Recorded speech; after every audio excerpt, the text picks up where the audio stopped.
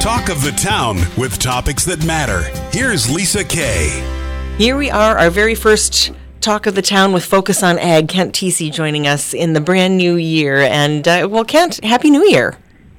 Well, same to you and same to all the listeners out there. One of the favorite things of mine with working in radio is at the end of every year, beginning of a new year, all the top lists come out. We get top TV shows, top songs, top everything, and that doesn't go away on the ag department either. We have our top 5 ag stories of 2022 that we're going to talk about. All things that I remember talking about during the year with you.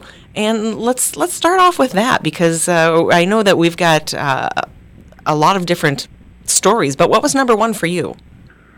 Well, and as you know, I do write that weekly Focus on Ag column. So every year I kind of like to look back to and say, okay, what were my tops, kind of the top ag stories from my perspective for the year? And certainly I think the continued strong U.S. farm income levels for 2022, near record levels nationally and certainly locally. We had very strong levels. We talked about that throughout the year. Some of the highest continued grain prices we've seen in over a decade. And fortunately for the immediate listening area, some pretty good yields. Now, obviously, as we went to the probably western part, some of the yields dropped off a little, but overall pretty good. So really a strong profit year. Again, it kind of, we're kind of entering the next year here with, I think, some optimism again. But actually, when that kind of cuts into my number 2 story, which was inflation and rapidly rising input costs, and, that's obviously going to impact things as we go forward because the costs have went up considerably for. We've talked about that before, especially fertilizer and seed, chemical, fuel costs, labor, interest rates have went up. So the cost of production has gone up a lot, which puts a little more pressure on profit margins as we go forward. So, Kent, even though the costs, like inflation and everything, and the input costs went up, we still had decent, like as you said, it cut back into story number 1, decent income levels. Yeah, the income levels have stayed strong, and a lot of that has to do with the price levels. We've talked about this in previous months that, we've just, the combination of tight supplies, both in the U.S. and worldwide, some weather issues last year, not locally, but around the country.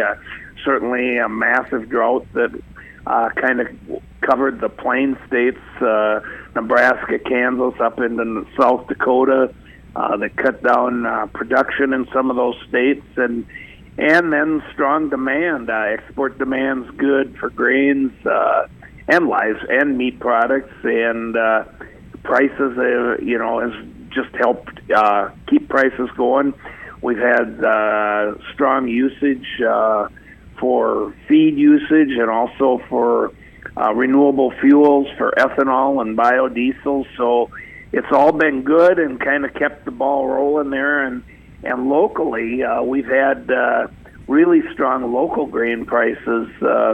We talked about that, I know, a couple of months ago about basis, the difference between the local price and Chicago Board of Trade price. And we've actually had about 18 months of just strong, tight basis levels, which keeps our local grain prices high relative to historic averages. And this certainly has been a big plus for area corn and soybean producers. And the other good thing on the livestock side, the margins improved in 2022 as well, which helps the bottom line on overall farm income. So you think that was like number 3, that your number 3 topic is strong grain prices and livestock prices? Right. Yeah, I think that's, again, has just been a continued, strength in those prices. And it kind of ties back again to my number 2, the higher input costs. Looking ahead now, we need to keep some strong prices or those margins can disappear very fast if grain prices start to struggle. And the two main reasons that grain prices would start to struggle would be, there's probably three main reasons. One obviously would be decreased demand and usage, either for feed or for processing in the U.S., lower export levels, and then if we have a big increase in supply, if we suddenly have a bumper crop next year across the country, that's going to put pressure. Well, I know you have listed your number 4 was the crop yields across the Midwest. Yeah, and I kind of got into that about in the plains where they had Mother Nature kind of went in and kind of cut their yields by 10 to 30% in many areas. But, we were fortunate. I think we didn't have a lot of rain across southern Minnesota, but we had timely rains, and it seemed like it was enough to allow us to get average to slightly above average yields in many areas. Now, there was some variation. Again, you get in parts southwest Minnesota, the yields start to drop off, and even locally, some fields that may be a little more susceptible to, having limited rainfall, the yields weren't quite as robust. But overall, I think some pretty good yields. And, again, as we look ahead to next year, I think one challenge we have, even though we're getting a lot of snow now, we ended the fall as we headed into the winter season with very low levels of stored soil moisture in many areas, and a year ago, and compared to recent years, and certainly if we enter the year kind of on the dry cycle, that could be a challenge or later in the growing season. Now, obviously, you do get some soil recharge from all this snow, but a lot of that, if the ground's froze underneath, tends to run off. It'll certainly help our lakes and rivers and streams with that added from the snow melt, but it doesn't necessarily help replenish that stored soil moisture. Mm-hmm. I know we talk a lot about prices increasing, and one of the big stories that we had talked about was your number 5, which is the increase in land value. Yeah, and I had it at number 5. Some ag publications had that a lot higher than that. And certainly we've seen a rapid run-up in farmland values. If you look at it, we've had, I think the values increased 17% according to Iowa State from a year earlier, and that followed 29% from 2020 to 21. And so really a rapid run-up. We've heard some phenomenal numbers. There was a $30,000 per acre sale of farmland down in Iowa late in the year. Whoa. And we haven't seen many of those, but we've had, prior to the last 12 months, you kind of paid attention in Minnesota when you heard a farmland sale above $10,000 an acre, unless it was close to a urban area for development or something for just straight farmland. And now $10,000 to $15,000 an acre land sales have become quite common in recent times on high quality land. Now, not all land bringing that, but certainly we've seen some strong increase, and we're part of that goes back to my number 1 story with the farm profitability and added farm income. Farmers have more cash available to invest into land, so they've taken advantage of that. There's also been more investor interest. Certainly some of the challenges with the stock market and other investments has encouraged some other outside investors to get into buying land. It's somewhere around 30 to 35% of the land sales are being bought by non-farmers, and that's a little probably higher than it has been in recent years up until the last couple years. So there is more outside interest in buying land, but many times those outside investors have a connection with a farmer to rent that land back to a farmer. So I don't see that dropping off substantially here in the near term. I think longer term, obviously if farm profitability starts to drop, the higher interest rates, if the overall economy starts to stabilize, all of those could, I see land values probably more plateauing here on the short term in 23, maybe some decline down the road if we see farm profits go down as we head out 2024-25. Ken Thiesse, Focus on Ag, our farm management analyst and senior vice president from Minstar Bank, joining us today on Talk of the Town. So we've gone over the top ag topics for you for 2022 that come out in the Focus on Ag newsletter, which we'll give people a chance to sign up for at the end of the show here today. But we're going to be looking ahead to the new year. I know the Farm Bill, the current Farm Bill, it expires at the end of September of this year, correct? Yeah, that's right. Farm bills typically run 5 years. And the current Farm Bill, which was enacted in 2018, will expire in 2023. Now, the federal fiscal year runs October 1 to September 30th. So the current Farm Bill actually expires on September 30th of 23. And, of course, the Farm Bill is one of the most comprehensive pieces of legislation that Congress deals with.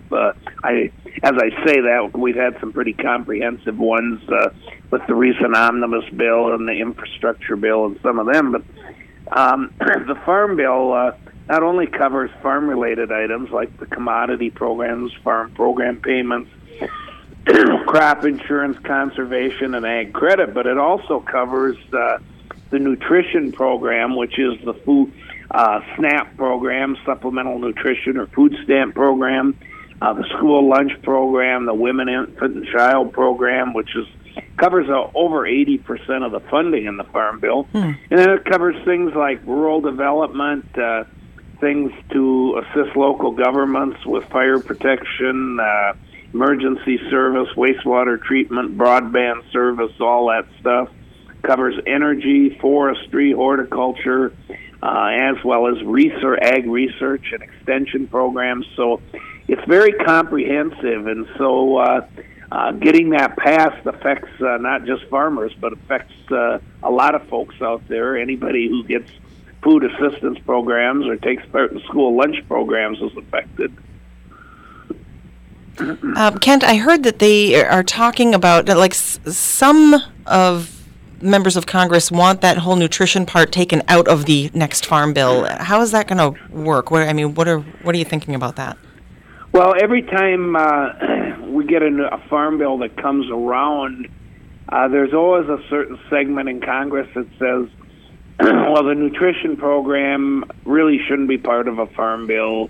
The challenge is, and if you talk to long-term folks that have been in Congress, like recently retired Congressman Colin Peterson, who's helped write many farm bills, they will tell you it would be very difficult to pass a standalone farm bill without the nutrition title. The advantage of having the nutrition title in is that the things like the SNAP program and school lunch program affect every congressional district in the country. So every member of Congress has an interest in that farm bill. If you take that out, you only have, I think, less than 50 members of Congress now that have a significant amount of agriculture making up their district. And so that would make it much more difficult, and you wouldn't have the broad interest in the farm bill, both political parties and geographical interests that you do now. The other thing I think that sometimes farmers, I think, get frustrated because, like I said, 80% of the funding does go to that food and nutrition program. But I think what farmers and others in agriculture need to remember that all of those funds are basically being used for food and our ag products. So it does help demand and use of ag products. So indirectly, the nutrition title also is benefiting farmers. So I guess my hope would be, and I haven't heard anybody really pushing that now. I think the folks in the U.S. House and Senate that are giving leadership to the Farm Bill have been around a while, and I think they know the importance of keeping that Farm Bill together. Okay, all right. We've got about 5 minutes left on the show. We want to talk a little bit about, was there anything else you want to say about the Farm Bill, or do we want to talk about... the only other thing I would say on the Farm Bill is it's not like a shutdown of the federal government. Way back when, in like 1949, Congress had the wherewithal to kind of put a stopgap in. If Congress can't pass a Farm Bill, it reverts back to 1949 law, which it'd be interesting because it won't happen because the nutrition bill isn't in there, so all food and nutrition programs and stuff.